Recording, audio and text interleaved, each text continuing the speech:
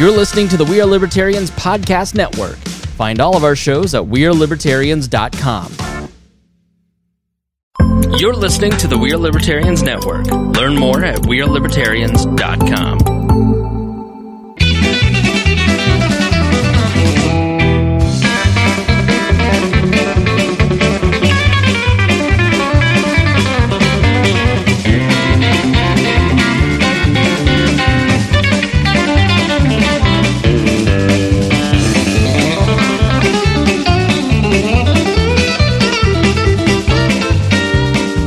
Welcome to the Boss Hog of Liberty podcast on East Central Indiana's favorite podcast network, We Are Libertarians. Is that the way we start this?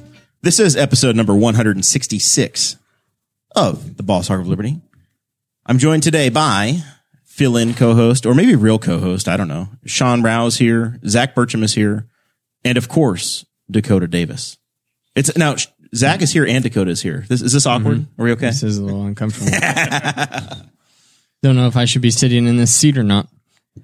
Today's episode features the four of us. We're going to be talking about all sorts of things, but really, Jeremiah just wanted a racing show so bad that he just was feeling the withdrawals and the discomfort from not having one in May, that we will be talking about NASCAR today. We're going to be talking about Bubba Wallace and kind of everything that goes into that story. We have a fact sheet that Patreon members get, and there's all the facts in that story, everything that you want to know, everything that you need to know that the memes on Facebook do not tell you. We're going to talk about that. And then we also have our in-house philosopher / defense attorney, Sean Rao, who's going to be helping, just keep things rolling. He's going to help us realize whenever we've done something that's just intellectually incorrect and correct us as we go along. We really ought to give Sean the ability to mute any of us so that if we get into territory that's not helpful for our futures, that he can save us from ourselves. The ESPN around the horn button. It just slaps it. We'll get you the app on your phone. I don't think we have any of those words. I think that all of us are on the right side of history with this moment. Yeah. Let's hope. Man, I think I'm on the right side. This show is about our lives in rural Indiana. We're here to push your boundaries and make you think as individuals. Sometimes we'll provoke you. Other times we'll make you laugh. But hopefully you'll always learn something new. That's right. And before we get into the show, we have the people over at patreon.com/bosshog of liberty. That is where you can go to support the show every month. That's really what pays the bills around this place. It keeps the lights on, keeps the air conditioning on whenever we need it. It also keeps the internet rolling and up to date, and provided by the good folks at Metronet. And then there's every possible tier that you could imagine on Patreon. We encourage a donation at $5 or more a month. But if you donate at $50 or more a month, then you get a shout out at the front of every episode. Those folks are Chris Lamb, Christy Avery, Jonathan Phillips, and our good friend from Hawaii, Mr. Craig DaCosta. We also have our T-Chip stores. That's where you can get your merchandise. tchip.com/BHOL1, BHOL2, BHOL3. We usually post those links in the live chat, but we don't have a producer today to do that. So who knows if that's going to happen? What a jerk, leaving us stranded like that. Yeah, it's completely his fault that we're recording. He's in the chat. On this he night should do anyway. it in the chat. Yeah, he's got nothing else going on. Honestly, you're exactly right. He could do it from wherever he is. You are exactly remotely, right. For sure. And so we are also actively looking for advertisers. We're ready to negotiate. We are. We have a really nice sheet that has all of our metrics on it, from our Facebook page to how many downloads we get per episode. So if you've been listening to this podcast and you're like, I wonder how big this podcast really is, all you have to do is just pay us, and you get that information. Find out. Pay us to find out. Pay us and we'll let you see it. Hody Johns is in the chat from the We're Libertarians Network. I listen to Hody, by the way. If you go back and listen to the main We're Libertarians feed, Hody is one of the hosts over there, and he had a video of basically essentially driving while black and summarizing a few different video interactions, and he broke through it. Excellent shout out for Hody over there. It's very worth your time. I was trying to make dinner when my wife was working late the other night, and Hody kept me company, whether he knew it or not. All right. I've been trying to avoid this topic. I really have. In the last month, we've been trying to have fun episodes, fun shows ever since the George Floyd incident happened. And then it's like society has just cracked me in the face over and over again saying, no, you really do need to get into this one. And in the last week and a half, it's hit the other side of my world, not the politics side, but the racing side. And I know Zach's going to be helpful with this conversation, and Dakota is going to nod and shake his head and say, yeah, I think I understand.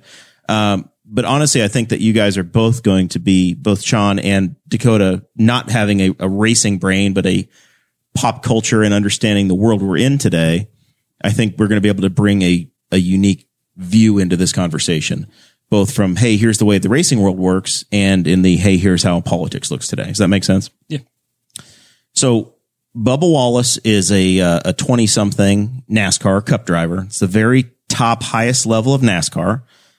He's been a Drive for Diversity graduate, essentially. So for about the last 15 years, or 10 to 15 years, he's been racing, and he's been coming up the ladder series.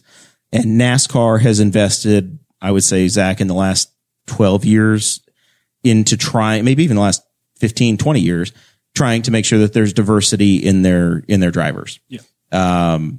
You see it. Bubba Wallace has made it to the very top. Eric Almirola, who drove the 43 car before Bubba, is Cuban, of Cuban descent. There's a recently departed, but a half Japanese driver was in the series. Daniel Suarez is a Mexican driver. You've seen folks from outside of the country. Juan Montoya, obviously a Colombian, has been in the NASCAR world. I don't know if Australians count as diverse or not, but Marcus Ambrose has been in the NASCAR series. So it's not just an American racing series. The series, the racing style that Zach and I are most passionate about is IndyCar racing and open wheel. And that is, the Americans are almost a minority in that world. They're lucky to have 10 American drivers on the grid full time in that series. So Bubba is a graduate of the diversity program. He's had moderate success. He's definitely not the top end, highest level guy. He's not winning every race. In fact, he hasn't won a Cup Series race yet, but he's been, I would say, a competent driver, in the series. I pulled his stats today to try to figure out how he did. There's basically 3 levels of top level NASCAR. There's a Truck Series, which is like AA ball. There's the Xfinity Series, which is basically the AAA, one step below the majors. And then there's the Cup Series, which is the absolute highest level. He won 6 races in the Truck Series. He's had 35 top 10s in the Xfinity Series, and he's had 6 top 10s in about just over 2 years of racing in the Cup Series. Do 36 races a year, about 3 or maybe 10% of the time he's in the top 10 of a field. So he's not killing it, but he's also not in one of the best cars, right? Yeah. And I really appreciate all the extra words you're using, Zach. This is very helpful. trying. This is very helpful. You're covering it so well. This is the racing portion of it. You gotta. Yes, I'm trying You to lay guys the gotta groundwork. carry us through here. I'm trying to lay the groundwork so that you guys have some background just to understand where we're coming from. And then in the last 10 or 15 minutes of the show, after I'm done talking about the racing, we'll get into the rest of it. And he doesn't completely suck though, right? Like he finished in 2018, he finished second in the biggest race of the year for them, the Daytona 500. So that's the Super Bowl of stock car racing. He finished second in 2018. Can be kind of a fluky race. That's the 2 super speedways are the places where you don't have to have the best car. You have to have some skill and some luck and some talent. All of the things have to come together, and you have to usually avoid a big wreck or two to do well. But he's done okay. So right now he's 21st in points. There's like 40 cars that start every race. He's literally like the median, right at the midpoint. So that kind of sets the stage for where he is. You may have heard his name in this COVID world when all sports stopped. He was the guy who got in trouble first in esports. He rage quit, Dakota. He was the guy we talked about on the show where there was a driver whose sponsor said, the hell with this. We're not paying for you anymore. And the Petty Motorsports team basically lost a sponsor because he was like, this is stupid. I'm not doing this anymore. He got pissed off at what somebody else did on the track and he turned it off, sent out an angry tweet, and he was done. So he's a fiery competitor. Got wrecked twice in I think a few minutes and was like, I'm over this. And Yeah. left. And then the next day he caught a lot of flack for saying, this is just a game. Come on, guys. This is just a game. I can't, it's like the Allen Iverson practice. Like this, you're talking about practice, right? That's all this is. You're wasting Talking our about time. esports, We're talking about esports. Yeah.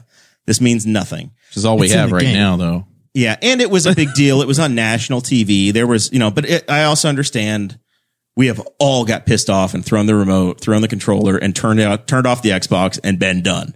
I get it. I do understand that one. He's sponsored by Coca-Cola. He's in the Coca-Cola family of drivers. So if you watched the race this last week, the in-car camera, it's Coca-Cola everywhere, right? So he's got some big money sponsorship as well. But it's also a somewhat underfunded team. You also notice that the car had the Victory Junction Gang Camp, the family charity essentially was on the side of the car, which tells me that they didn't really have sponsorship for the quarter panels, not the side pods, Zach, but the quarter panels on the 43 Chevy. He also got in some trouble last year, a little bit of a fight. This is not out of the ordinary for any race car driver at all. But he got into a bit of a scuffle with a guy named Alex Bowman at Charlotte last year, went over to his car, and I think he sprayed some water in the guy's face, which once again, Zach, that's Danica Patrick Milcaduno stuff right there, right? That's NASCAR. We've seen it. So you've seen Lake Speed was in Newcastle this last weekend, by the way. Really? I got a Lake Speed sighting at the go-kart track. And Lake Speed is a guy that took a punch in the face while he's still strapped in his car from Michael Waltrip. So these things happen in NASCAR. So that's Bubba Wallace. It's a safe time to punch somebody, though. Yeah, when he's still stuck in his car, and it was back in the day before they had the closed helmet, so he would have been sitting there open faced and ready to sock in the nose, and the guy can't get back out and get you. I think he got fined for that. So Bubba has tried. And he's 20. I don't know. We'll have to look it up. I think he's 25. I would say he's 25, 26. So he's just a touch older than New Dakota. And he's a race car driver. And the view that I've had is that he's 26 years old, born October 3rd, 1993. He just wants to race, right? He doesn't want to be the poster child, the Jackie Robinson of this. He's not the first black NASCAR driver. They go back generations. There was Bill Lester raced 15 years ago in the Cup Series, not full time, but he was there. He wants to get to where he's at on the results. Right. He wants to just be another racer. So I think he has intentionally tried not to identify as, hey, I'm the black guy. He's been, hey, I'm a race car driver who's also black. That's the mentality that I've had. I've never looked at Bubba Wallace and said, oh, hey, there's the black guy. I said, oh, that's the guy that's driving the 43 car. He replaced Eric Almirola, and he's, competent. Doesn't suck, but he's also not there just because he's bringing a check from so-and-so. He's actually a paid driver, which some guys aren't, right? Very rare. That's not the way that always works. But in the last month, he has become a target of conversation. And when the Black Lives Matter stuff came back up after George Floyd, he started wearing the shirt. So like he wore the shirt saying, no, I recognize that people are paying attention to me. I have a platform and I have a duty to do this. He was even being asked. Yeah. He was because he's the one guy in the paddock.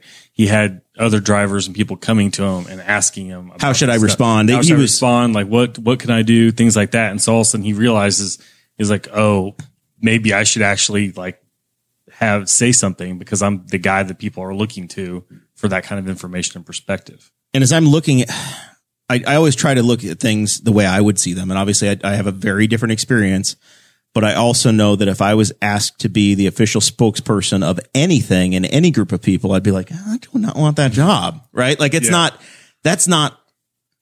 fair to ask anybody to do that, because as soon as you start to speak, Sean, as soon as you start to speak for all defense attorneys, you're going to start to hear that all defense attorneys don't believe. I don't do that. Yeah, exactly. Okay. All right. Exactly. Or Dakota, if you're talking on behalf of all heroes out there, that keep the lights on in the summertime, they're going to be varied opinions. Yes. So he never do that.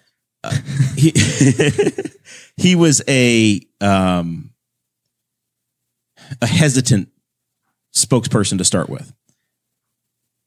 There's been a conversation in NASCAR. It's obviously a sport that started in the Southeast, and a lot of Southeastern history has been tied to it because the same people that would go to the races also had other things going on in their world. Well, So didn't it would not- NASCAR really get started because they were like, I guess not NASCAR, but making cars go as fast as possible started because of booze running? Yeah, they were moonshiners. Yeah, in the South. In the Southeast, yeah. You're taking, you would have a still somewhere in Appalachia and you were trying to get it to market. That was the most whole of thing. like the founders of NASCAR spent some time in prison for that. Jail. Well, maybe not prison. Jail. But yeah, they spent some. Junior Johnson wing of the county jail. Aaron Dakota's disappearing. So Lewis Orcutt's in the chat and he says, I listen to Bubba when he can drive a winner circle in a NASCAR race. We covered that, Lewis. Bubba's won 6 times in the truck series, which is 6 more than me.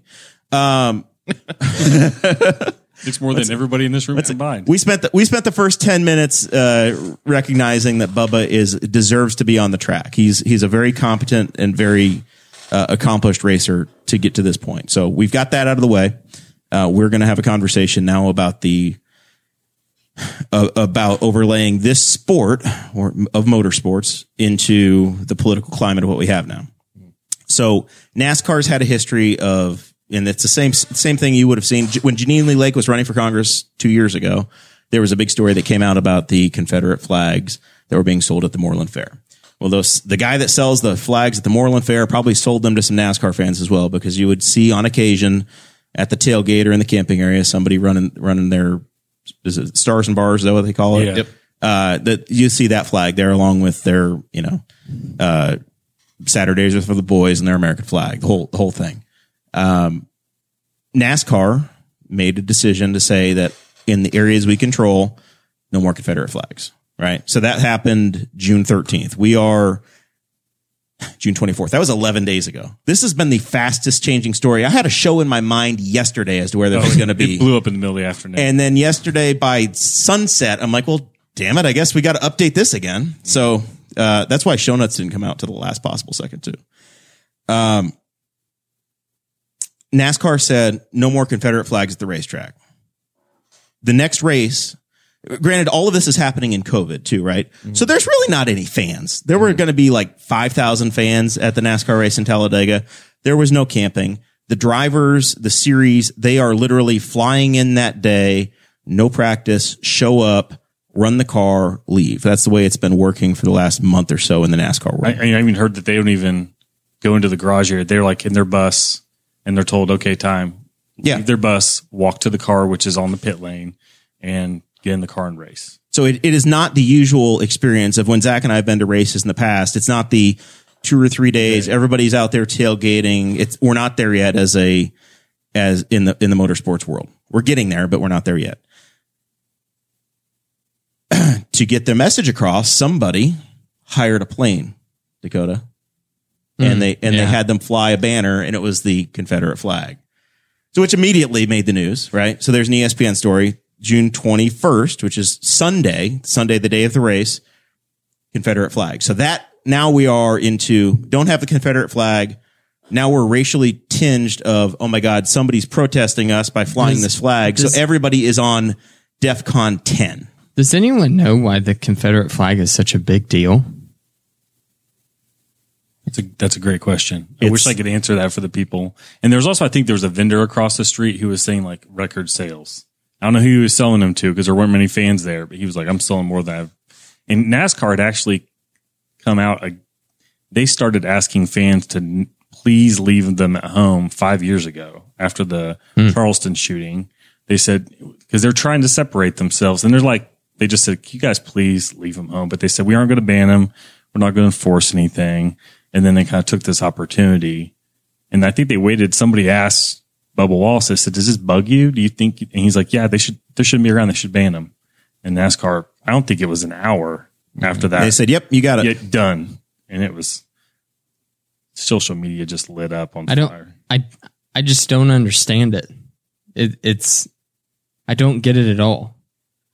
I don't either. Because when you try to ask somebody to defend it, you get kind of the same answers, but it's never really, they try to say you always hear the heritage, not hate.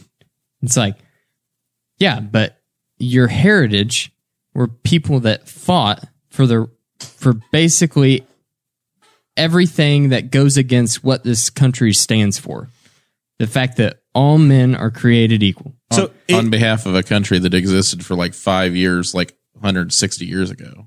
Yeah. That nobody you've ever that didn't met that didn't win. They lost. But it is also I will say for context, this is not support in any way, but it occurred to me that the Confederate flag is also still in some state flags, right? Mississippi has that in their flags. Yeah. Have you? I think they're still the only state that does it, because the state of Georgia, they got rid of it in 2003. Yeah, but did they really?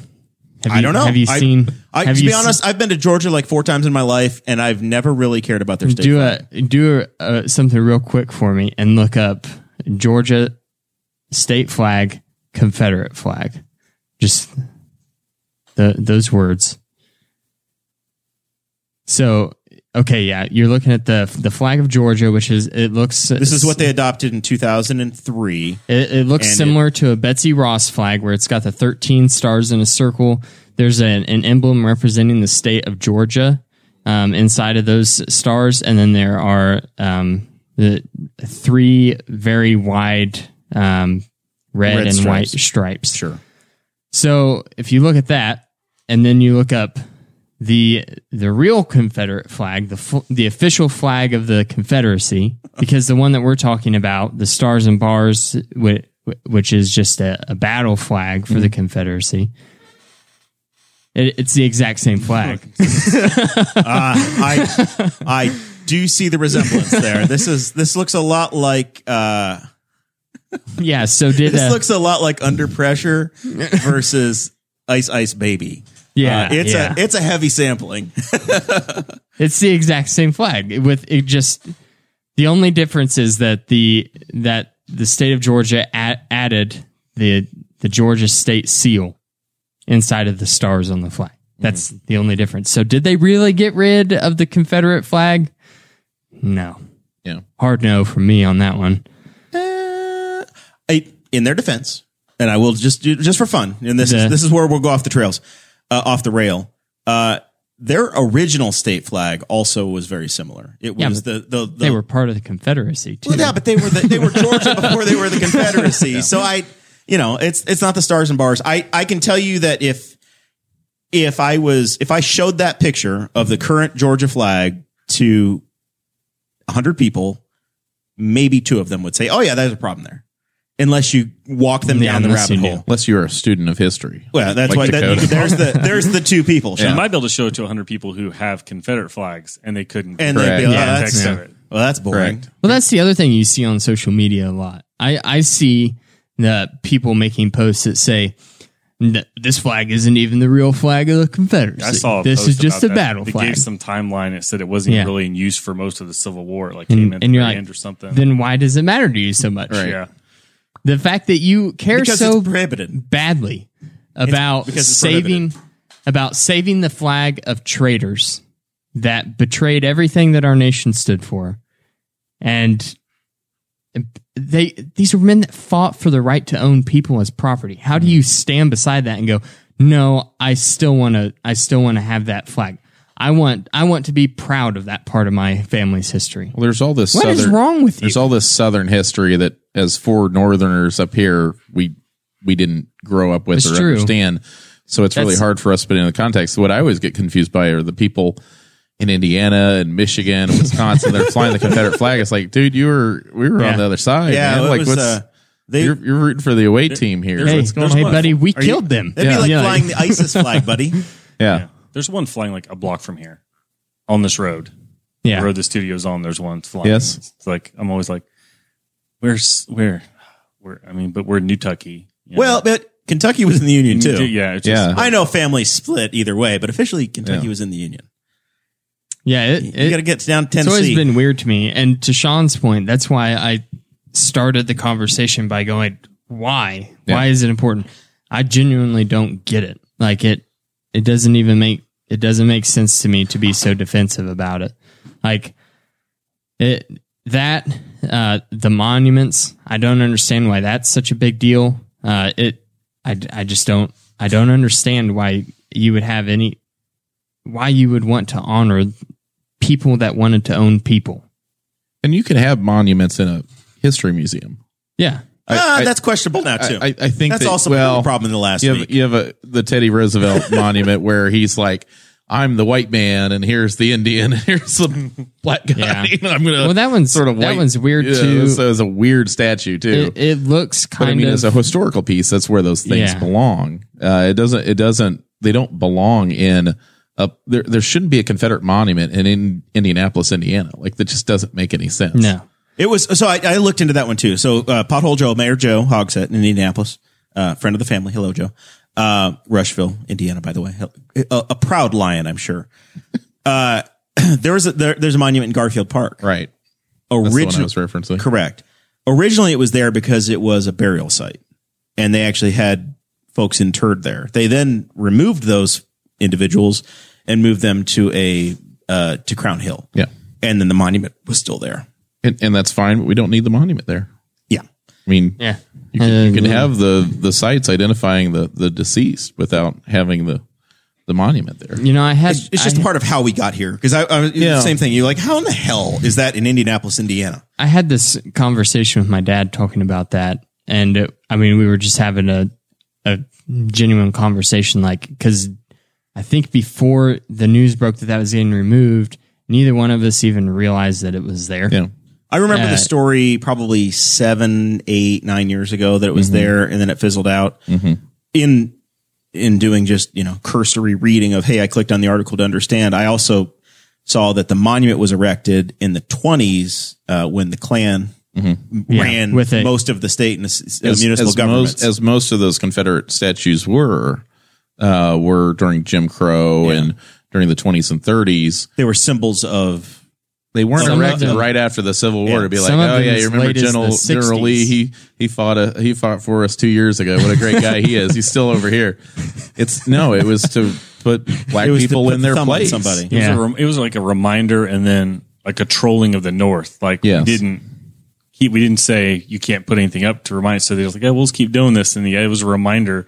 It's bizarre to even hear people defend, and like the monument in Garfield Park, it wasn't, but like actual statues of actual Confederate leaders. I was like, that's just bizarre. It was supposed to be like a memorial headstone because all of those prisoners of war, apparently all of their bodies got exhumed and moved a couple of times, and bones got all mixed matched and stuff. And I will say the chat is busy right now with folks that are saying, hey, the Confederate flag has been a symbol of being a rebel or freedom from tyranny, essentially. That's what's being offered up. That said, it was for the army that lost, for armed insurrection against the United States government. I mean, let's just call it what it is. No, Abe Lincoln is a war criminal. We should know that he was horribly unconstitutional and a war criminal in many ways. And the tyranny of telling you that you can't own other people. What is the worst? And treat them like below. What's the worst tyranny? Tyranny from a government telling you can't own people, or being owned by a person? Yeah, who treats you like property and not like a human being. Yeah. Okay. So we have successfully solved that issue in American history. For a large amount of the population, the Confederate flag itself is a symbol of tyranny. Mm-hmm. That's how it is. Well, how would you feel like if you're an African American looking at that? I mean, just in general, it's like these people fought to keep people like me as a slave. In my sociology class at Ivy Tech, the prestigious school, I'm a proud graduate. I will never. It's Ivy.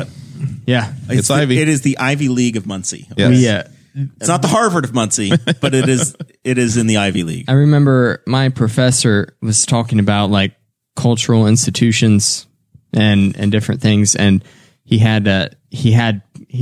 they specifically showed pictures in this section of our textbook for some reason of black people wearing Confederate flag as articles of clothing.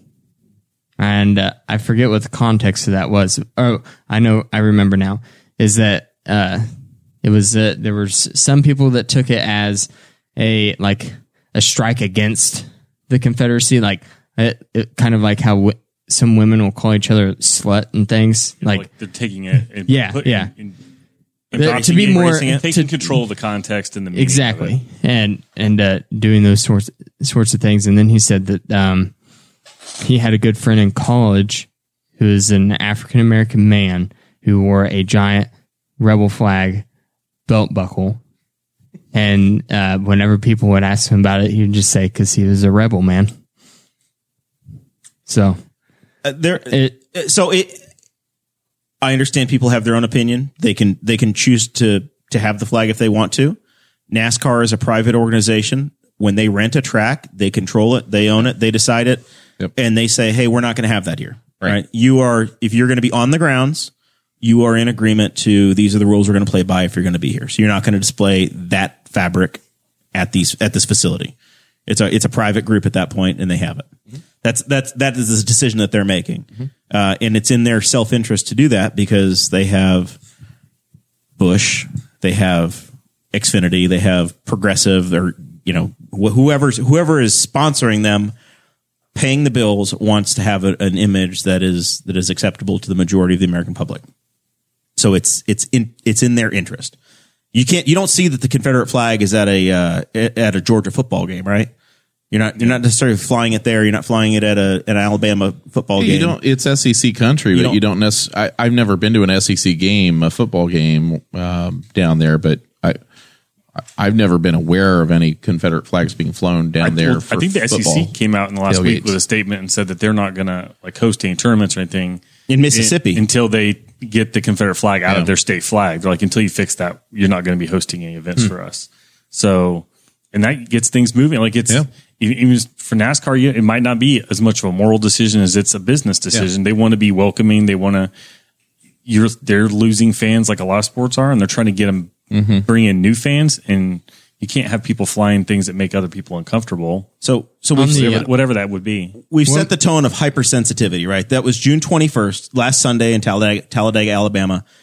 They said no flags. Somebody pays for a plane to fly the flag. So now NASCAR, the teams, everybody, probably especially Bubba Wallace's team, is on edge.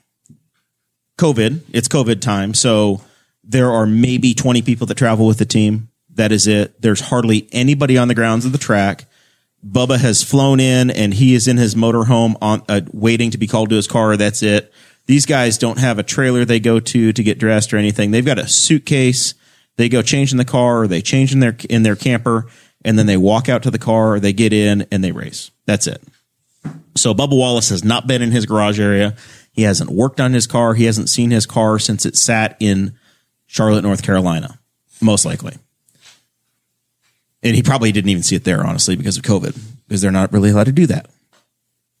His team alerts NASCAR, or NASCAR figures out, hey, we believe that there's a noose in Bubba Wallace's garage. One of his crew members saw it and notified the crew chief, and the crew chief went to NASCAR and said, this is in the garage stall.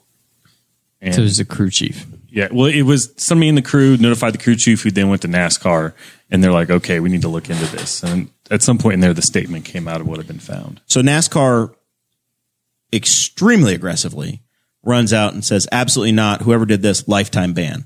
Steve Phelps, who is the, I don't know if he's the president of NASCAR now or if he's the executive. He's the number one guy. NASCAR is now a publicly traded company. It was a family owned. The France family had it. Now it's part of International Speedway Corporation. It's gotten to be very corporate. It's not controlled by the Frances. So Steve Phelps has been in charge the last 3 or 4 years. Steve calls Bubba and says, hey, we need to talk. And Bubba, there's an interview that was on with Don Lemon yesterday, kind of explaining from Bubba's point of view. And that's where I'm going on a lot of this. So if you check YouTube, Don Lemon and Bubba Wallace, this is there. This is what I'm paraphrasing. Bubba says, Steve Phelps calls me and says, I need to see you right now. And Bubba's like, oh my God, I screwed up. This guy doesn't call me. He's like, I want to come see you. Holy shit, what did I do?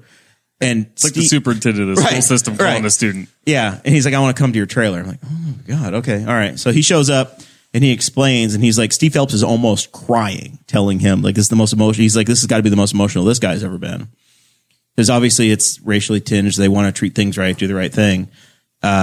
And he's like, we're going to figure out what happened. We're going to deal with it. So they called in It wasn't just like, hey, because I assumed when they put the release out, oh yeah, NASCAR is going to check the tape. They're going to try to figure it out. Turns out they called the Federal Bureau of Investigation. They called the FBI. They came down. The race got rained out on Sunday, so they wound up all having to stay the night. The FBI comes in and interviews everybody on Monday. And by Tuesday night, there's a release saying, hey, this didn't happen. Or it's not what you guys thought it necessarily was. Is it true that they don't put cameras in the garage stalls? That's what I'd seen somebody say that there's not actually cameras in the garage stalls because there's proprietary parts and work being done on the cars. Now, there usually is cameras around the garage area, but usually security cameras looking out high from up, outside. looking down. Okay. But like I even thought to myself, because I never thought about that, and I've spent a lot of time in like a paddock in St. Louis and in Indy and at Mid Ohio, and you don't see cameras anywhere. I think at Indy they're like up on tops of the buildings and are even on a pole, and they're looking down for like camera shots. Here's Gasoline Alley, but it's showing the entirety of Gasoline Alley. You see all three garages in one shot. Yeah, it's a big wide shot. They're not putting individual cameras on because for a lot of these tracks, they're only occupied for like maybe a week or two a year total, 3 or 4 days at a time. In this case, it was a 1-day show.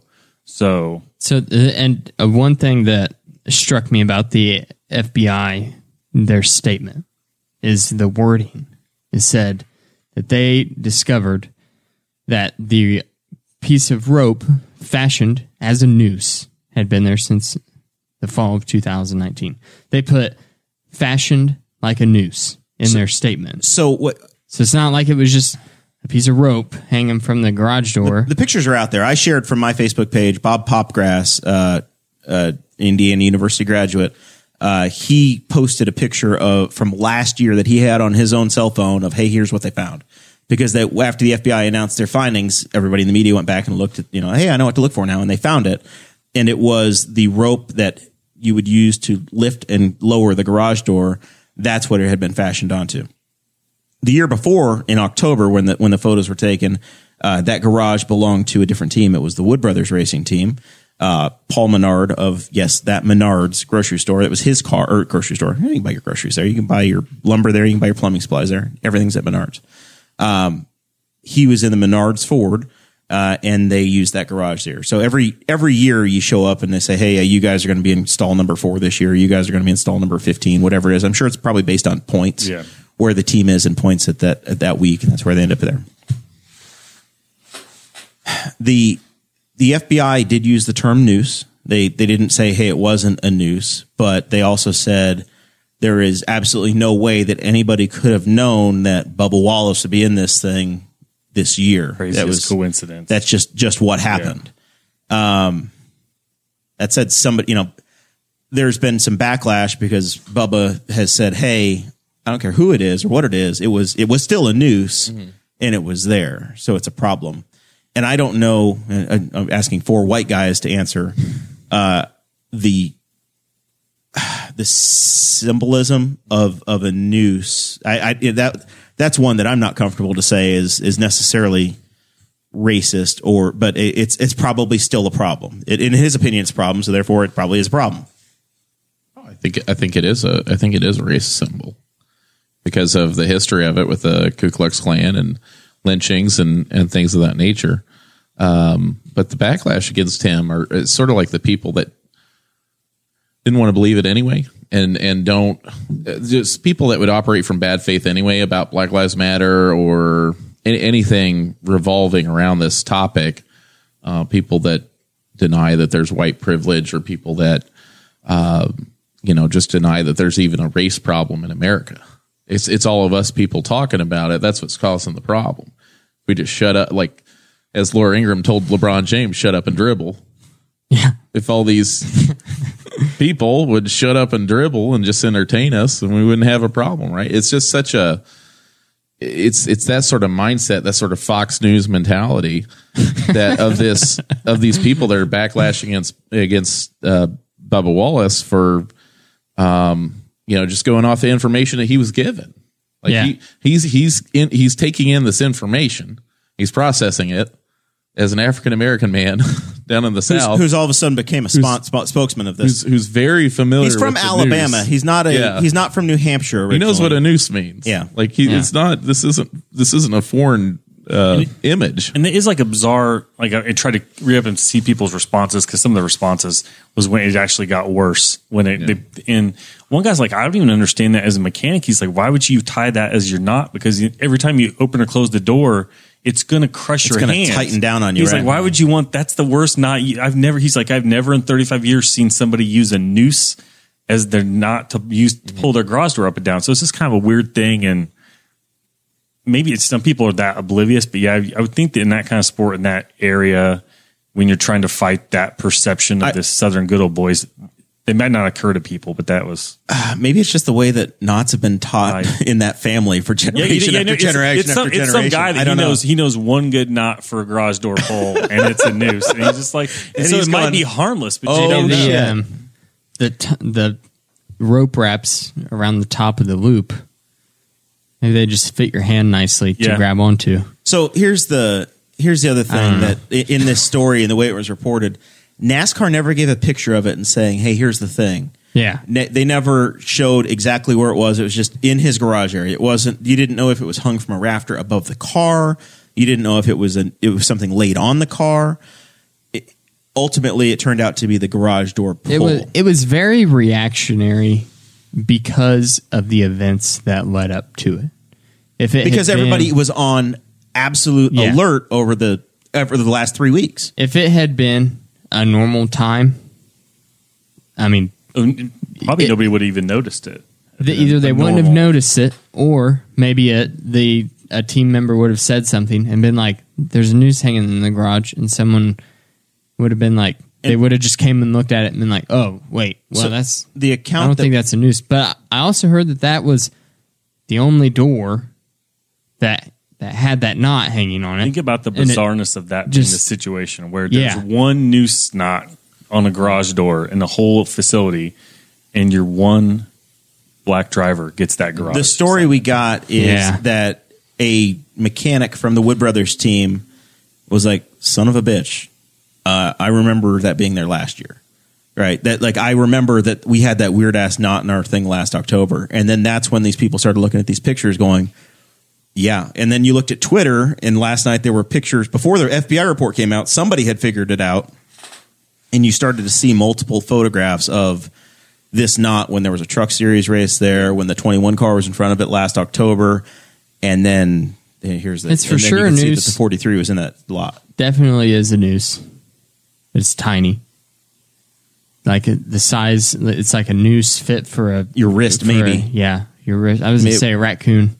But yeah, so maybe the brothers that were there were just trying to do some trapping, get some pelts to sell after the race. Up in the haulers. So down in the haulers. My frustration after this is over is what Zach started to touch on before, is that backlash back at Bubba over this, and people trying to make it a punching bag. And they're still today, like people are still digging in. The memes are coming harder and harder. This is not a Juicy Smoulet situation. And that was not. So Zach and I had this conversation in advance going, I don't know what's happening here. I want to know more. This sounds horrific. Yeah. And it was a real demonstration of how no matter what happens, there's a hell of a lot of people in the audience and out in the world that say, I'm going to pick my corner, and here I don't have all the information, but I'm going to dig in hard. Mm-hmm.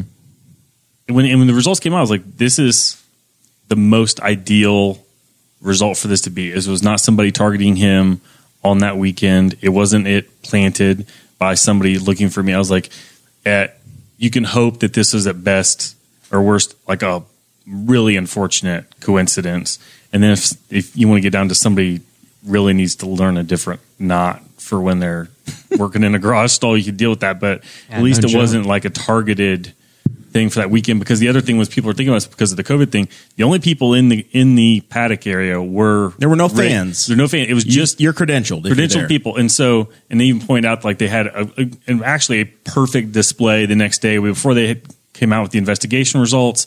They all push his car out to the grid. All the drivers are behind him. All the crews are behind him. And everybody's thinking to yourself, well, if somebody did do this, they're walking behind him now acting like they support him. You know, like, so that didn't turn into an issue. So like, if anything, it kind of turned into, they jumped the gun a little bit in releasing it to the press, and maybe could have waited a day. But they're trying to be transparent and not be. They don't want to be accused of covering it up. So they're in, you know, NASCAR found a noose in the black guy's deal and covered it up and hid it from you, because that would probably not go over very well with their bajillion dollars in sponsors. Yeah, probably not.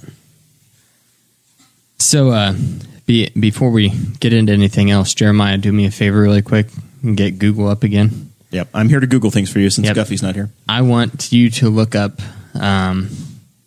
Nathan Bedford Nashville statue. I don't want to look up Nathan Bedford.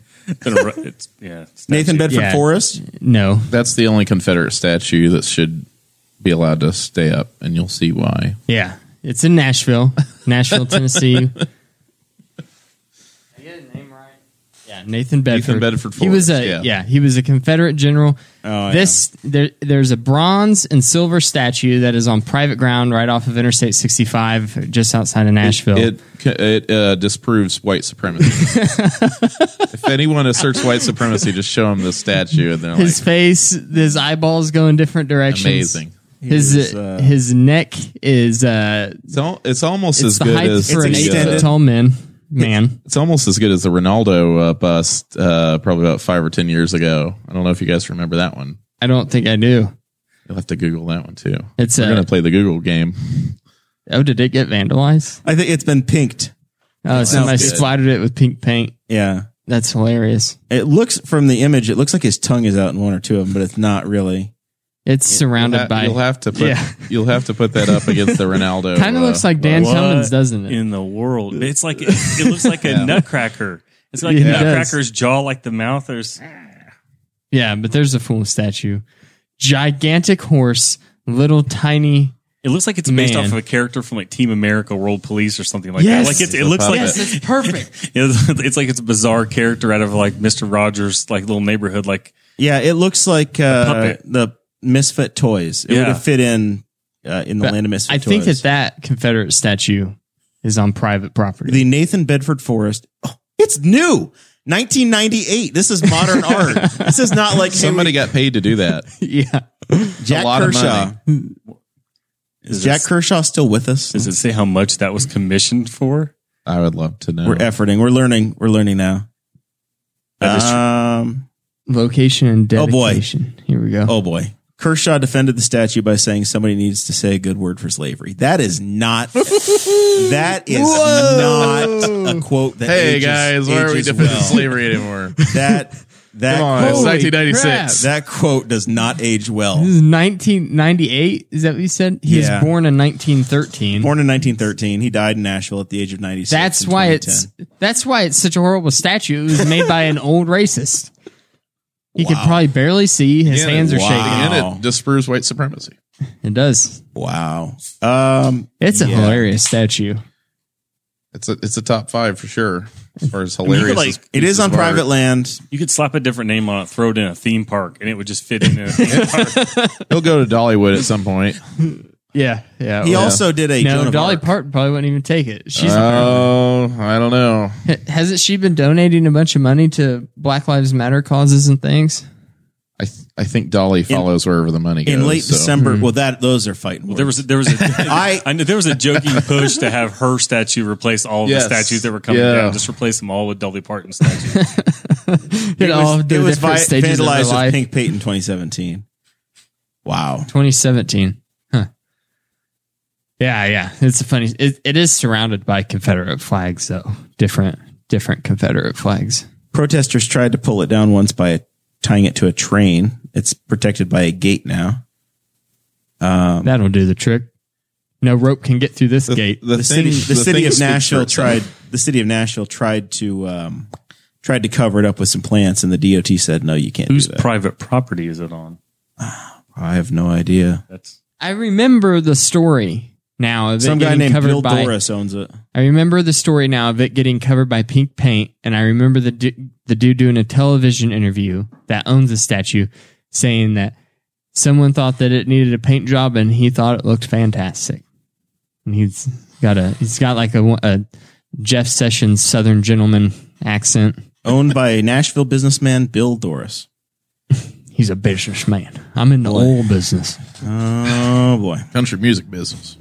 Yeah, he's probably some record executive out of Nashville. So, yeah, back to the Bubba Wallace thing. I have been, I guess I wanted to talk higher level about how this has been handled by folks. And I think, Zach, you're right about how NASCAR has handled it. I've been disappointed with folks and the response that they've had to it, just essentially running out and blaming him and the memes. Even when you lay out for them, he didn't know about it. It was reported to him by NASCAR. And they're like, it doesn't matter to me. Yeah, he doesn't know a tire iron from a burning cross. Is the meme you're getting. You're already dealing with people who are acting in bad faith who don't want to engage in you in a reasonable, rational discussion anyway. So it's sort of like those people are just kind of off anyway. Like they're the same people that are going to deny racism's an issue in America, probably most likely.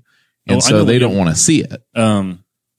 Kate Coger posted some stuff about it, and when the news broke about it, and I did the same thing. I posted when the results were out. I'm like, okay, this is about as good as we could hope for what was the result of. But people were screaming back to Kate's post, and they'll just start going off about, oh yeah, this is all faked, and it's like, this is, and yeah. But one person in one of the discussions had said, all this racist stuff doesn't actually happen. As you guys are talking about 10 years ago, I didn't know any of this was happening. And I was like, I guess, and maybe there are people that just don't leave Henry County and they're not interacting with other people. I don't know how anybody could say none of this is happening until people told me about it. Like literally just finger in their ears. If I don't hear it, I don't see it. We're in a bubble. Yeah. There is a real bubble. It's not as easy to be in the bubble in the world of connectivity, but I think we are all probably more connected than the average individual is.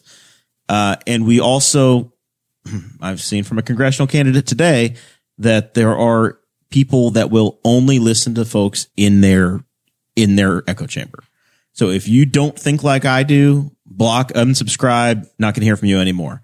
And then it just continues to feed and it gets louder. You get a feedback loop and it gets louder. Okay. So, you make the point that that's putting yourself in an echo chamber. But I mean, at the same time, having all kinds of craziness constantly coming through your news feed every day, that's not healthy for you either. So, I mean, maybe you're creating an echo chamber by just having your friends and family and people that think like you, but you're also not getting bogged down with all the noise from everyone who, especially a congressional candidate, that because they're in the media a lot, they're seeing a lot of things, they're probably going to be getting a lot of messages from people that just disagree with them from the get-go. So, I don't know. That's a weird line I've had people that are very reasonable. And if I've ever had a disagreement with, like Kate and I don't agree a lot, but Kate's great to have a discussion with. And the people I have a lot of respect for these people, and I trust them to be fairly reasonable. And then everybody has found a topic in all the situations that these people have dug in and are not only they don't want to hear another side of it. They are actively telling you, if you have a difference of opinion with me on this topic, unfriend me. Yeah, that's where it's a little stuff weird. That there's obviously, and I'm just because sometimes I'm not sure about my perspective on something. I'm not sure if I'm seeing this all. And I can't, some of those topics, it's hard to find somebody on the other side to say, can we talk this out so I can see what your side is and maybe I can understand it? It's hard to find somebody who's willing to even say, to go in to have that kind of discussion with on some of these topics. And there's so much going on that there's at least one or two topics like that. Well, the problem with that we are in today with social media and the clickbait media that we have is that people have hardcore beliefs that they believe are 100% true, but you ask them to explain it, expound on their beliefs, they don't really know half the time. It's just because that's just what they see on their Facebook feed a lot. Right. It's not something that they took the time to read about it and to go, this is the opinion that I'm formulating on this. Or I had this same opinion a few years back whenever a similar situation arose, and that's the opinion I'm going to have today. It's not even that. It's just this is what I'm seeing memes all over Facebook. memes. Yes, all kinds of memes. We're in a meme economy now. Yeah, and I'm seeing all this clickbait that is generated by the New York Times and the Wall Street Journal, places that used to be institutions of real journalism that now make clickbait articles. Then you can't even read the article because you have to get through their paywall. So the only information you get is from their clickbait headline. From the headline. And that's even if somebody reads the article. Because I know a perfect example, and I commented this. I was like, this is a perfect example of what's wrong with this country right now. There was an article, and I think it was like WTHR or Wish TV, which you can read those articles. And it was about the Knightstown Police Department situation where they had they had like almost all their officers resign. And like 80% of the comments were, well, I'd resign too with all the stuff going on with police officers today. I was like, this is what's wrong. This has nothing to do with that. I was like, if you followed anything or read the article, you know that they're not happy with the way their department's being handled by local officials. It has nothing to do with their interaction with the general public. Doesn't fit the narrative. It doesn't fit. It's nothing to do with. This is just a place for me to type my words. Post my memes. Post my memes. Knightstown is an Indiana town with 2,000 people. Why did they need a police department? Why can't they do the spice? Why can't they follow God Emperor Darren Jacobs and just hire a town marshal and move on? They had 7 police officers resign, and I was shocked to find out that they had 7 police officers. For 2,000, it seems like an extreme amount for I mean, everyone in this room has been in Knightstown. I've been pulled over in Knightstown. Oh my! I'm in the club. How do you even manage? Yeah, you must have been doing something right. Well, yes, I was. You have to call I was Sean accelerating. I was accelerating, leaving town. It's not 55 in front of the livestock auction. I'll tell you that. You're not coasting. So, back to the Bubba Wallace thing. He caught some flack, and I think it was for being extremely positive. Before the FBI results were out, he got out of the car and he spoke to the media at Talladega. And he said, I'm sorry, I'm not wearing my mask. I just wanted to show whoever it was that you're not going to take away my smile. I'm going to keep on going. I don't know how you can reply any better to this than that. If you, at that moment, when you think that somebody has given you a death threat or you don't know what happened, because I missed it in the Steve Phelps thing, but when he was saying that when he started to hear the hey, there's been a hate crime potentially against you, your family or whatever, he's worried about his parents. He's worried about people at home. He's not worried about him there at the track. He's worried about his family life. So he's had all of these emotions that's going through. And instead of responding with anger or hate, he said, I'm going to smile and y'all are going to look at me smile.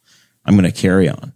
I think it's fantastic the way he responded. By the way, he led the Talladega race too, which is he was cool. In the picture at the end. He was right there. Which at Talladega is a struggle. He wasn't upside down flipping like some of the other people at the end of the race. He had to be in the picture at the end of that race.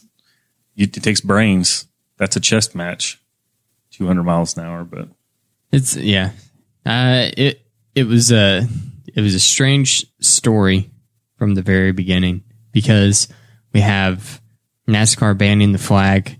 We have a guy protesting by renting a plane and flying a giant Confederate flag over the track. People selling flags at booths that were saying they had record sales. And then all of a sudden you have Bubba Wallace coming out with the Black Lives Matter. Did he have it on the car?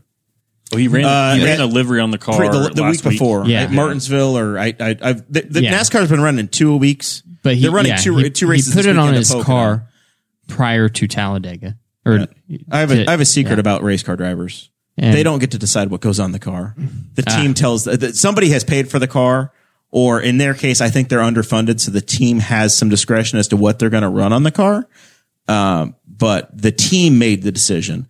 Richard Petty's team made the decision, which really isn't Richard Petty's team. He's more of a but I'm sure that he was involved in the conversation. If you're putting, I'm sure. What in this day and age is a political message.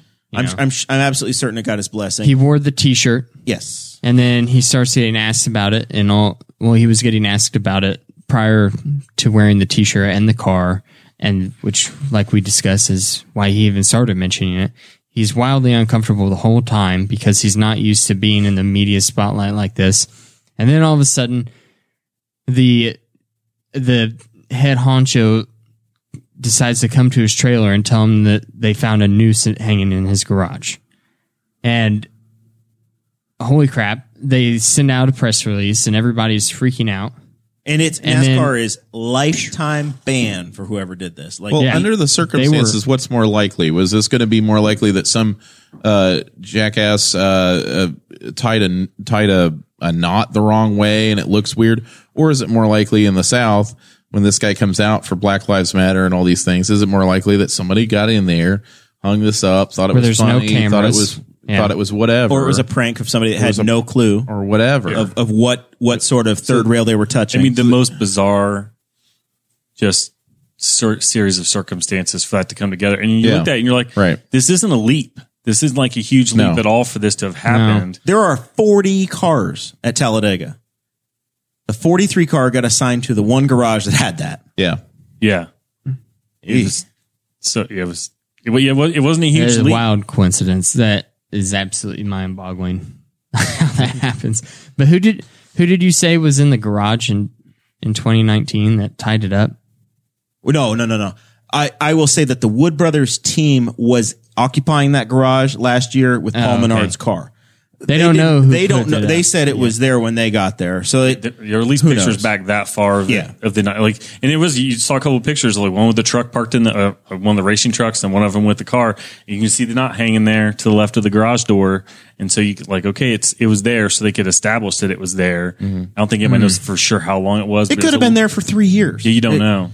Yeah, I mean, it's like looking at our Henry County 4-H Fairgrounds, right? Like, it's a space that gets very busy. Bubba few days Wallace a year. wasn't in that garage. No, that's where the FBI said. I have no idea, honestly. Bubba's been in the Cup Series since 2017. I don't know if his team had that garage in 2018 or 2017. There's 40 cars a weekend. Very doubtful that he would have had it, but I guess it technically is possible that it could have been his garage in 2018. They run there twice a year. They would have to check it. Yeah. Yeah, that's an interesting question, Dakota. It could be a hate crime from 3 years ago. Yeah, I don't know. The roulette wheel just struck again. It's like, okay. Yeah. Well, I was genuinely curious because like, if it was, I don't know how the racing world works. If it was something like, oh, they know every time that the racers come, they're in the same stall every year. No, usually they'll line them up based on points for that stuff. I know like the 500 is a little different, but like for NASCAR, they line them up based on points. And so there might be a thing to keep teams together, but I don't even think that that's necessarily the case sometimes. And that team is a single car entry, right? So it's going to go. Somebody has that information. Somebody they had to have been able to look back. Oh yeah, I'm sure that somebody has a spreadsheet and a chart, and the media would be able to go back and look at usually they'll just lay them out in a row. It would just be like usually like at Indy for NASCAR, first car stall would be whoever's first in the points. Kevin Harvick, and just roll them down the line, and then you go back to the next row and go again. So it wouldn't be that hard to figure out, and just go back and look at pictures because that's how everybody else did it. Somebody took a picture of every garage stall because they're a fan of one of the drivers, so you see whose car's in what stall. Right, and that makes sense. I don't know. It's weird. Whenever I saw the pictures come out, I look at it and I'm like, if I'm on his team, I'd probably say the same thing. Yeah.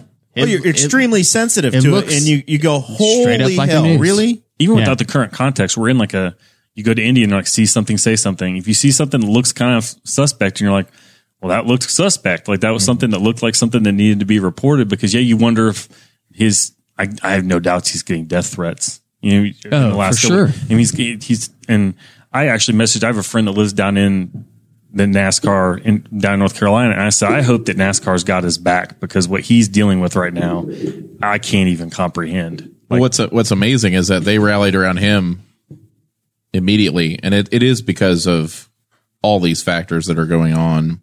Whereas the NFL, which is you have a lot more African American players, you have the Kaepernick thing come around, and then we don't want to kneel and we don't want to upset people. The NFL gets money 4 years ago.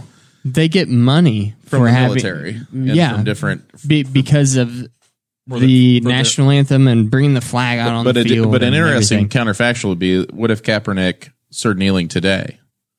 in this climate, I think what would happen? I think it would be a completely different opinion. I think so too. I was thinking about that the other day. I'm like 99 from the league. I think these reactionary from the a-holes that the are NFL, on the internet the NFL memeing would about be an absolute front running. I agree. Let's see what we can do. The question is, and our mutual friend Marshall Pruitt has talked about this for weeks. It's, hey, what are you doing more than just doing something on your phone, though? Yeah. What's the NFL going to do? Yeah. What is NASCAR going to do? What are these athletes going to do to actually affect change, right? Kaepernick tried to do that. Yeah. And he essentially became a martyr for his cause, getting himself blackballed out of the NFL to the point now where he's so rusty and out of work. He'll never play again. Back. I mean, he'll never play again, but at the same time, he's got enough. He's not going to go hungry anytime soon. No, he's got his Nike money from 5 years ago. He's got things worked out. But at the same time, I mean, what if, it's interesting counterfactual, because I think the same people that are reacting to Bubba Wallace, the backlash against him, would be the same. They'd be saying the same thing about Kaepernick now. I just think that the league would have gotten behind him, and maybe more people would have gotten behind him if the league would have legitimized that, rather than the sort of hand wringing, well, the anthem and, I don't know, but the commercial people that give us all their sponsorships. Back to the money, dude. It does, but it doesn't, though. And that's what I mean. Is NASCAR losing money on Bubba Wallace right now, or are more people interested? So NASCAR. This is the unique thing about the motorsports world, is that it's incredibly interested in individual performance and the success of the teams. NASCAR doesn't own the 43 car. NASCAR is a sanctioning body. Right. It's not like, Jim Irsay owns 1/32 of the NFL. So he supervises the commissioner. NASCAR, that 43 car is owned by, I want to get it right now, Richard Petty Motorsports. It's not owned by the series. Right.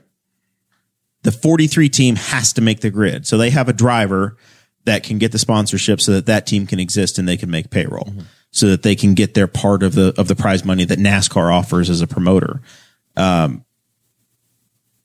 an entry blank for racing, and your goal is to be the most successful you can as an individual, as a team, and the results show themselves.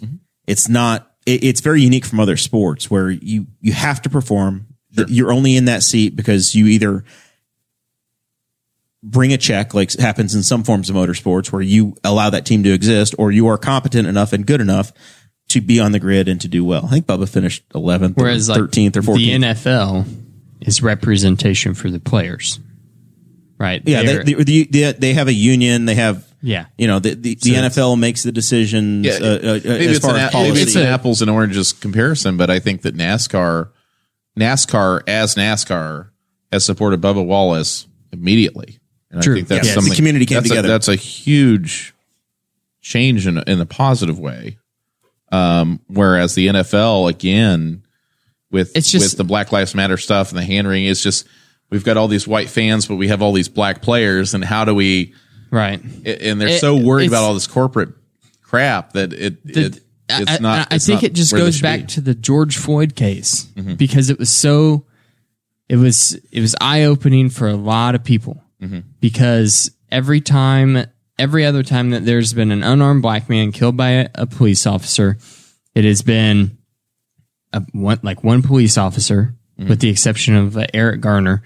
It's been one police officer, one unarmed man, and the thing we always hear is, well, it's just one bad apple spoils the bunch. Right. But whenever we see George Floyd get murdered by a guy, it's we watched as 3 other police officers stood around and just let a guy do it, and 2 held him down, and 2 held him, and he was handcuffed. And one of them is making jokes and saying to the camera, "This is why you don't do drugs, kids." And the whole time that's while a man is being murdered right in front of him. Yeah. So then you go, okay, is this a rotten apple or is this a rotten orchard? What do we got going on here? So I think that it was an eye-opening experience for a lot of people that maybe they were sitting on the fence whenever Kaepernick was doing his thing, and they were going, I don't know, because you had a lot of conflicting media stories that were coming out prior, and then this one was just so blatant and so egregious that right after it happened, I saw no person excusing what the police did. There was not a single person which that is amazing was making because, an excuse. Nevertheless, in any event, somebody's going to support law enforcement. But I agree with you. I haven't seen anybody support Derek Chauvin with the way he murdered George Floyd. Right. And then you've got other the unrest, and then Breonna Taylor and all these other people that there is. It's a different feel because I think it's because of the COVID, and we've all been kind of cooped up in our houses, and when something's got to change, and then you have this match that just lights off this tinderbox, and it's an explosion. There's such a distrust for everything that comes from government right now because of coronavirus too. Because, but those aren't the people that are out marching, though. No, what? It's a different type of. I don't know. There's a distrust of like Anthony Fauci by the MAGA Q people. Right. Well, that's what I'm saying. That's separate type of distrust. The MAGA Q people are the ones that would have been rushing to the defense of the police officer in the past, and now there's such a disdain for everything that the government has put out. Everything that's not Trump. Yeah. So it's just gone. If it's Trump, then they accept it still. But if it's not Trump, no. So, even though Trump has appointed all these people to be in charge of the COVID-19 response and all those things. So I don't know. I just think that this one stung a little bit differently. And I think that messaging on that behalf of the Black Lives Matter protesters was more on point, more coherent and clear this time around. Any interview that you saw with organizers of the protests, they were every one of them was concise, and they were competent and able to speak clearly about what their beliefs were. And then because of that, the average American went, "Oh, these beliefs aren't radical. They're not the cultural Marxists that we thought them to be. They're Black Lives Matter literally just means pay attention to this real issue that's happening in the community," which wasn't the case before. I don't know if anybody else saw this, but there was last year, a couple years ago, one of the founders of Black Lives Matter was in a video saying that she was trained in Marxism, whatever that means. I don't know how you get trained in Marxism. You read Capital and you read Communist Manifesto, and I'm trained, baby. Mm-hmm. So they were saying that discredited the movement for a minute. Somebody being a founder or in charge of Black Lives Matter is like saying you founded the Tea Party. It's right. It's like what that means is that you are just reaching out to media and saying I founded Black Lives Matter. That's all that means. They're movements. They're not organizations. It's not like you can call up the president of Black Lives Matter, right? And if you are calling up the president of Black Lives Matter, it's because he's the guy that bought the website. Like it's not. It's a movement. The real reactionary MAGA people kind of treat them as if they are the Bolsheviks, and this is like 1917. It's absolutely not the case. It's a movement. Much more like 1968. It's like there are a lot of 68 vibes, except we've been saying that on the show that we feel like we've been living. Except that. Like Trump is I feel like is starting to lose grip of reality. And I think he's starting to he's always lost grip of reality, but right now especially, he's starting to you just see him come off of that plane after that rally that was like half full. Very disheveled. And he looked like dog crap. And he was just he was defeated. Almost. And that was really interesting to see. What I really think we're seeing with Trump right now is the effects of the presidency are actually starting to impact him. And I don't think he wants to be president anymore. Because, no, but he doesn't want to be a loser. He doesn't want to be a loser, but he doesn't actually want to do the work. He doesn't want to be a loser or a quitter, but oh man. It's always been the weird thing with Trump because every single other president prior to him, whenever they got into office and then a side-by-side photo of a few years later, they looked like they'd aged 20 years. Right. Trump, not the case. He would never look any different. It's all the Diet Coke and the McDonald's chemicals that preserve his body. And the European Sudafed. It's a Sudafed. He is getting like 2 decades worth of unrest and like just like so much. Could you imagine? Could you imagine just being the president of a nation right now? I mean, just right straight now, up, like in 2020, just in not even for like 4 years. 6 months so far. Just since 6 February. Months. Yeah, this 6 months, but this has been the eventful 6 months of his presidency. Every thing that's happened before this, he stepped in it, or it's of his own making. So every problem that he ever faced was either something he did himself, or just something he said, or whatever. He didn't have to face an economic meltdown, a global pandemic, and absolute unrest throughout the country over racism. And most presidents are lucky if they get one of those things during a presidency. And you just get hit with it all 3 at the same time. Yeah, he doesn't want to do this job. And then you go, well, I guess I'm going to have a rally. Like, go be a super spreader of COVID-19. Someone on his campaign team says, Mr. President, we need to do a rally. We'll go to Tulsa, Oklahoma, where they're letting. No, that's the thing. He said, I want to get out of here. I want to be in front of the people. Absolutely. Like he was. You could see in those press conferences, he was caged up. He's one of those ready guys to go. He gets his energy off of them. Yeah, he feeds off of people. He doesn't get his energy off of Anthony Fauci saying, yeah, we're probably going to have another spike in the fall. Maybe we won't have the NFL this year. Yeah. I mean, he did, that is just a total bummer level. Now, if he can drink a glass of water one-handed and throw it around on a stage, that's where he gets his energy. He talked about that at the Tulsa. He did rally. it. Yeah. In front of 6,200 water and threw it. What a great job. But amazing. He's like, he's running a marathon. That's your move, isn't it? Yeah. He's like, so I take a drink with this water and I put my hand under it because I don't want to spill any. He's like, you ruin a silk tie. Hilarious. And then, I mean, which is true, objectively speaking.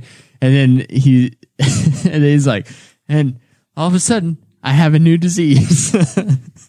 I thought it was a good joke. Yeah. Like if I heard a comedian tell that joke, it'd be pretty funny. Well, my favorite it's just thing weird. Is it's the president. For every one of these situations, there's a 3 or 4 year old Trump tweet that absolutely ages. Yes, like perfectly. Yeah, whenever fine wine. Yeah. Sean, if you are watching or listening, Sean is tagged in this.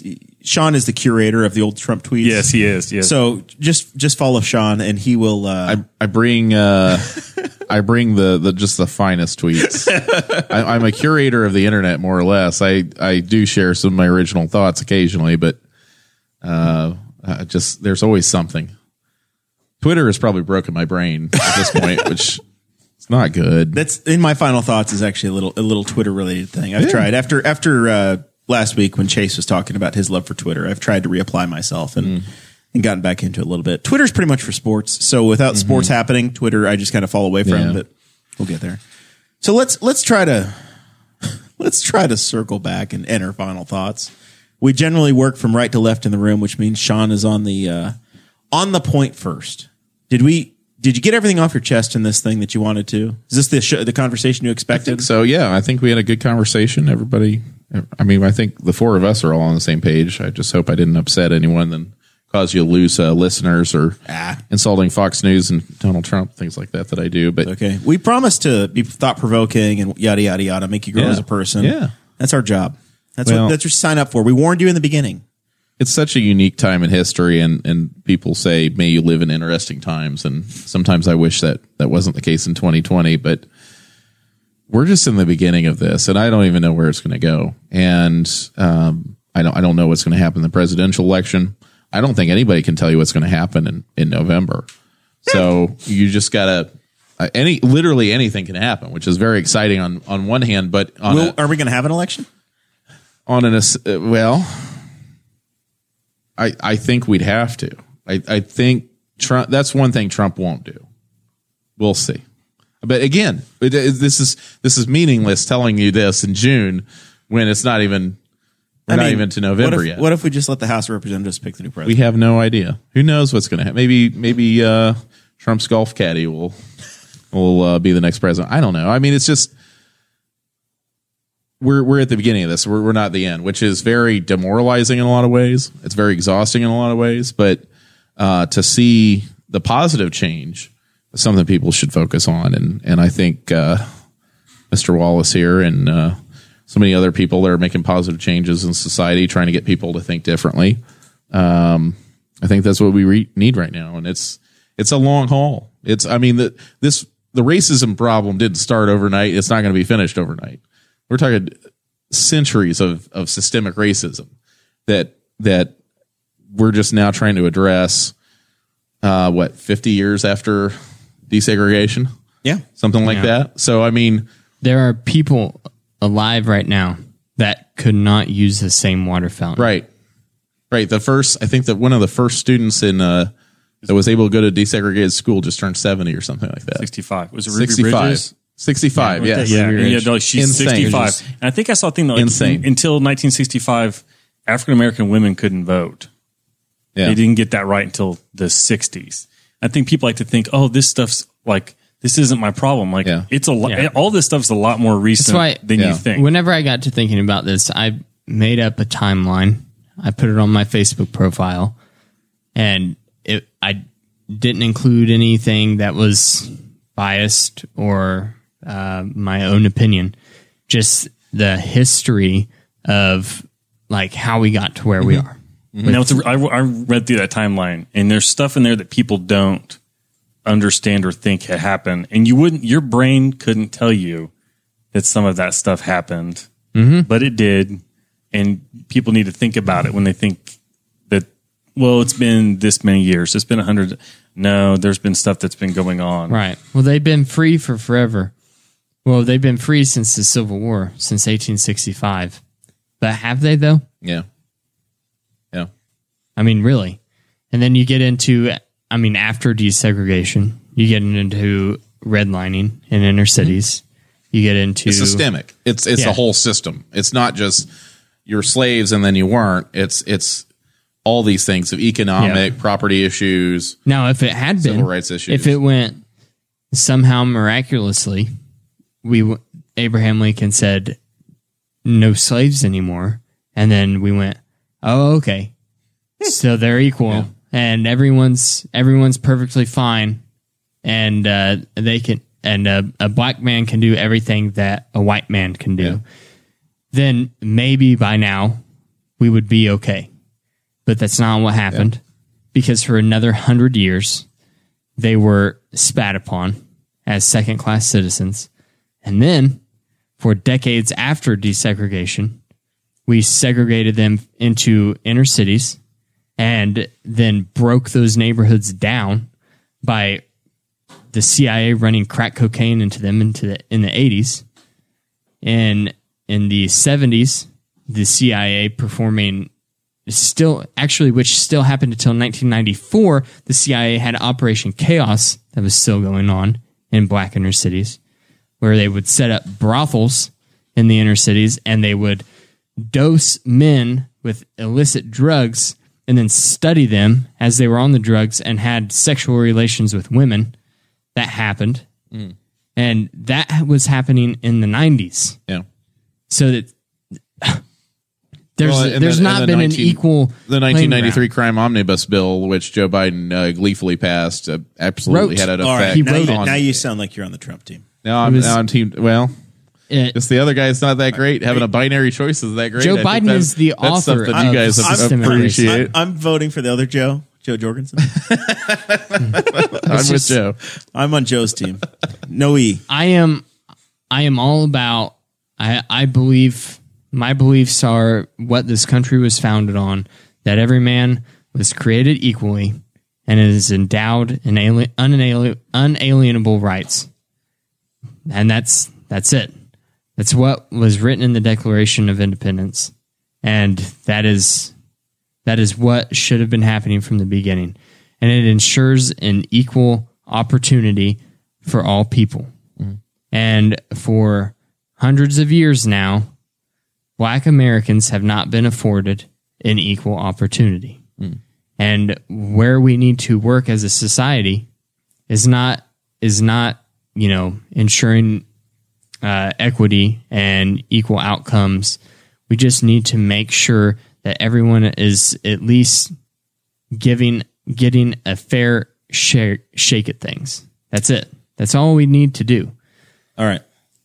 for Sean, if anybody needs to contact you because they ran afoul, how do they hit up the law offices of Gallion? You can find me at Gallion and Rao Law Office, LLP, 595 New York Avenue, Newcastle, Indiana, 47362. You're potent anywhere in Indiana. My number is 765-529-3787. I'm happy to help with any criminal defense issues, family law. My partner does a lot of estate work, wills, things like that. So we do just about everything. You can cover it all. We can do just about everything. All right. Zachary Burcham. It occurred to me as we're sitting here, and I sent you the lyrics of a Tim Wilson song. Yeah, little Timmy Wilson. I told you, I was like, look, I was like, oh, I know what that song is. Okay, yeah, I can hear that song in my head. So Tim Wilson sang a song. It's called the NASCAR song, and it started out, she named me Dale, Darrell, Waltrip, Richard Petty, Awesome, Bill, Irvin, Gordon, Earnhardt, Smith, Johnson, Jr. I thought about those lyrics, and I said, my God, Bubba Wallace was born to be a NASCAR driver because his name is Darrell Wallace Jr. They named him Bubba. So he's literally, the names in the song are him, right? Like he's born to be a NASCAR driver. So I'm glad he's got a shot, and hopefully he has some success here. What do you think, Zach? I don't know. I'll pump L&K for Cade. Get on the list now because I feel like they're almost backed up to like December or something like that to get beef from him, I think. But just this whole time's going to be uncomfortable for people, and if you go through the whole thing and you feel super comfortable at everything, you're probably not like listening enough. Because I've tried to find people so I can understand stuff that's going on. So just be comfortable with being uncomfortable and try to see both sides of some of the arguments. But if somebody can come up with a good justification for the Confederate flag, I'd love to hear it because I still haven't heard it yet. But yeah, me too. If you send it to Zach, send it to me. But I will correct because somebody gave me false information about African American women being able to vote for longer than that. But some of that stuff. The point is that when it comes to history, as Dakota was saying, some of that stuff, look into what's been going on. And when somebody describes systemic racism as racism that happens without anybody having to do anything. Mm-hmm. You don't have to have a racist to get systemic racism. It just happens. So just try and be understanding and listen to people. And I mean, nobody really owes you answers necessarily, but try and keep your eyes open and your ears open. And maybe you'll learn something and you'll be a little more knowledgeable about the world. I did pick up my L&K beef box this weekend. I just picked up one for a friend on North Memorial Drive here in Newcastle, and they had a whole lot of ground beef available. So you can still get ground beef and some other products. So if you just walk in, they have a handful of items. I think the beef boxes they want to put a little. Sometimes bit extra. They'll post up on their website what they got available, and I think the donut sales open up this weekend. Donuts and some of the produce sales. D squared. I don't have a whole lot of final thoughts. I had a really interesting. I have a bunch. I had a really interesting story in the Patreon portion, and I feel like a lot of people need to hear that. So if it's pretty crazy. We get into some real details. It is the most vulnerable time of my entire life, and that's all I'm going to say about it. There were some very adult words. Yep, you have to join the Patreon to hear about it.